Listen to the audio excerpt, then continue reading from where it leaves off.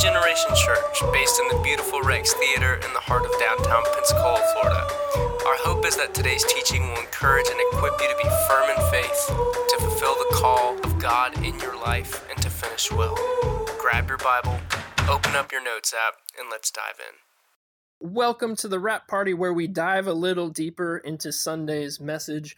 Ray here, this time with Pastor Luis. Hey guys. He continued our series, Are You Sure?, with reading through and teaching through 1 John 3, the first part of that, verses 1 through 10. In this series, we're exploring this letter to see how we can be sure of the eternal life promised to those who believe in Jesus as Lord and Savior.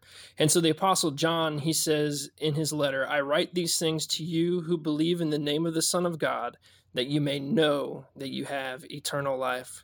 Luis, tell us about the main focus of your message.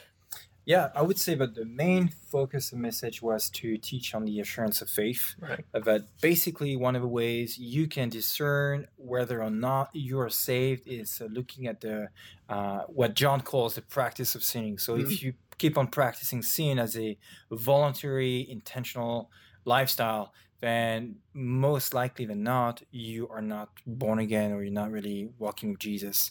And so he also finishes his teaching by talking about the seed of God that's been planted in us. And so I thought that was a really important word to highlight in regards to us having really this new nature in us to, just bring new life and just a different life in general. Yeah, that's really good. I like how you put emphasis on those words, voluntary and intentional, and it's really through the text and the Greek language, you really get a sense that it's about this lifestyle of sin or this lifestyle of righteousness. And so that's part of that test. And it reminds me of the Apostle Paul in Philippians 2, where he says, work out your own salvation with fear and trembling. And I think that's kind of the attitude we should have as we're trying to test whether or not we have God's Spirit in us. Like, am I living a righteous lifestyle, or am I practicing sin? What are your thoughts on that? Yeah, correct. I think that we often put the cart before the horse, where we think that, okay, I'm going to work out so I can get salvation instead of working out the salvation we received. Right. And I think that a lot of people get confused about, all right, so I must practice righteousness because I want to stay with God. But you don't practice righteousness so that you stay in good relationship with God. You practice righteousness because you've already been redeemed. So it's the consequence, basically, is what follows someone who's been born again.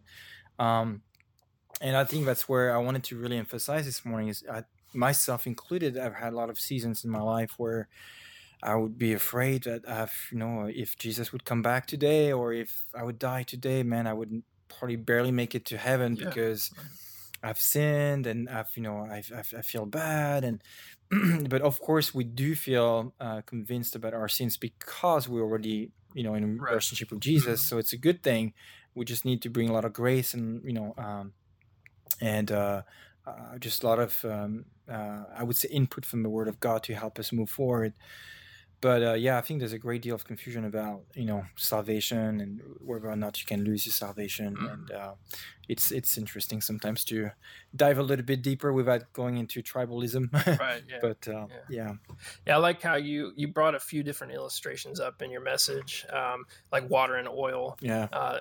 And it's not a matter of like, can you use your salvation or not? It's more of like either you love God or you don't love God. And so you have to figure out which of these two types of people you are, and then do you want to have a relationship with God, or do you not want to? Do you want to practice lawlessness and do your own thing and forsake God, or do you want to be obedient and righteous as He is righteous, and lean on Him for all that you need?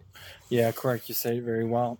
And I think that digging a little bit deeper in the text is important to bring light to some of the, inner conflicts that people have experienced in their Christian life, where they read that text and they think, oh, I guess I'm addicted to, this sin, or and therefore I must not be a Christian. I must not be born again. Like, I need to be born again. And maybe that's the case if they really have never experience the life of Jesus, and they're really intentional and like wanting nothing to do with Jesus, and they're just going to church and going through emotion. But most often than not, if you're really already aware of your sin and you're wanting to change, that's a sign that something has already happened. So like, I use the illustration of water and oil because it's either it's water or it's oil, but you can't be both at the same time. You can't be born again and then not born of God at the same time. So but I mean, for me, preparing this sermon was really comforting. Honestly, I felt ministered to by God through His Word. Just feeling like so thankful that salvation doesn't rest on me, but I've been adopted in His family, and nothing is going to change that.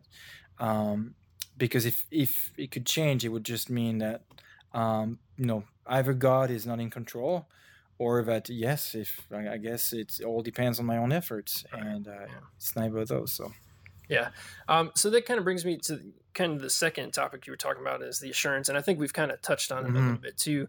But you're talking about the seed, or the Spirit of God that's in you, and again, I was reminded of Romans chapter 8, where it says that His Spirit bears witness with our spirit that we are children of God. So I think it's really important. You kind of also talked about it towards the end, about making space and making room. And so I think it's important that we need to make space for these basic principles of our Christian faith, prayer, worship of God, reading our Bible. And it's this way that we can get assurance, because the Spirit ministers to us. The Holy Spirit ministers to us as we follow God. Correct. Yeah. Right after the service, I was talking to Pastor Greg, and we were, talking about this analogy of a plant.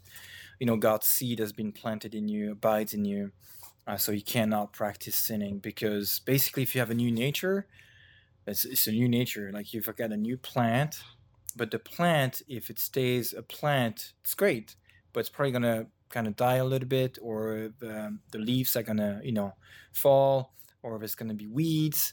So you still have to take care of it. It's not because you received a new thing and you have a new nature that everything just happens automatically. Right.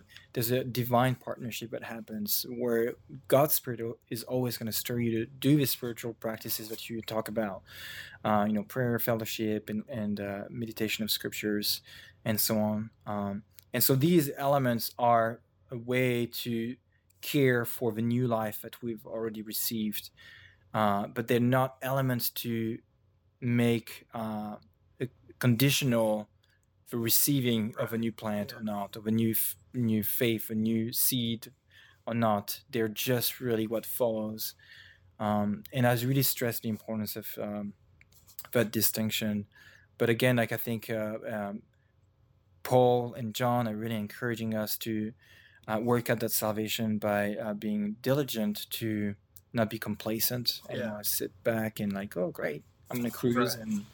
And but more, again, like I want to say, if you're thinking I can sit back and cruise and just go to church and do my own thing, you're probably not a Christian. Like I mean, it sounds very blunt and maybe kind of weird to say that, but because if really you've been born again, and that's the beauty of a passage, there's no escaping it. Like you're gonna go forward. You gotta move forward, because God's Spirit is gonna be like talking to you every day. It's not gonna let you, do your own thing. So and I think you did a really good job of kind of painting that picture of what some of the struggle is if you are a Christian, but the Holy Spirit always pulling you back. And if you haven't been born again, then likely you don't feel that pull at all.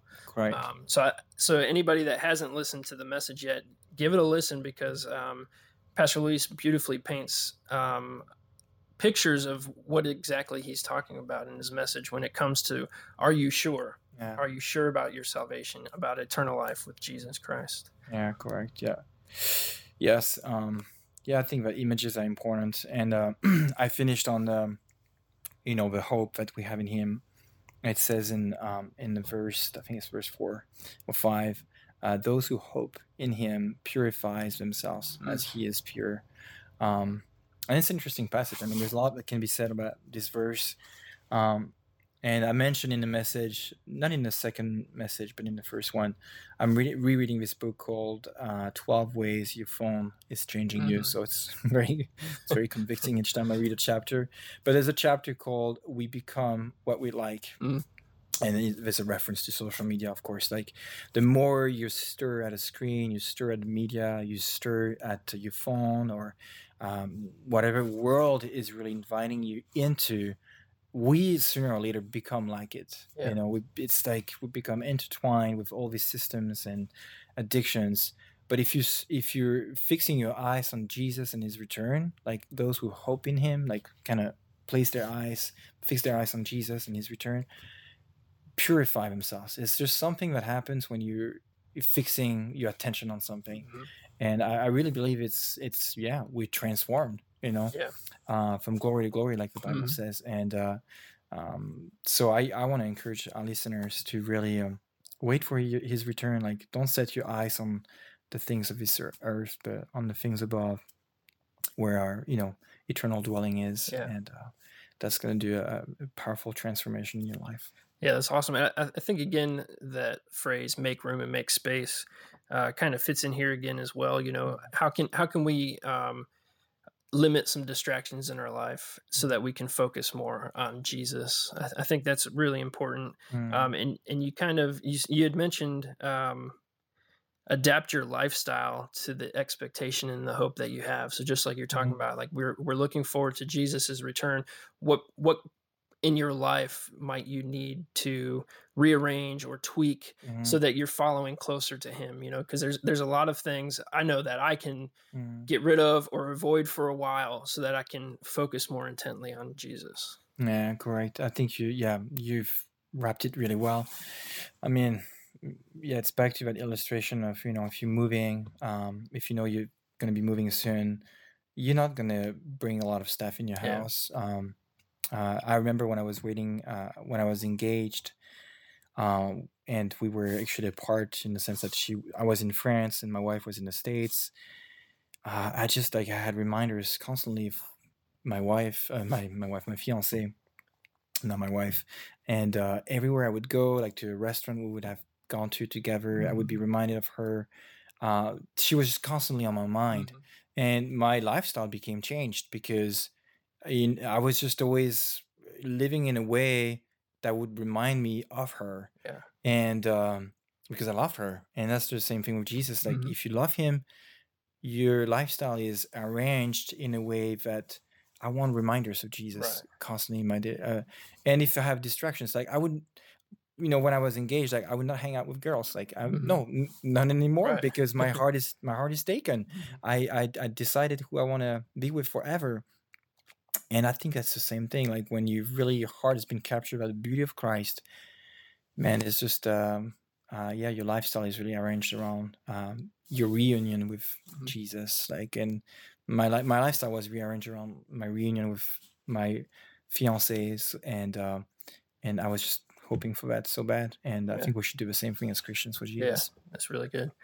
Thanks everybody for tuning in this week. We pray that you would join us next week as we continue this series, Are You Sure? We love you and we're praying for you. May you have a blessed week. And that's a wrap. Thanks for hanging out with us at Generation. You can connect with us on Facebook or Instagram at Generation Pensacola, or go to the website at generationpensacola.com and from wherever you download your podcasts. If today's teaching impacted you, we'd love to hear about it, so please drop us a note.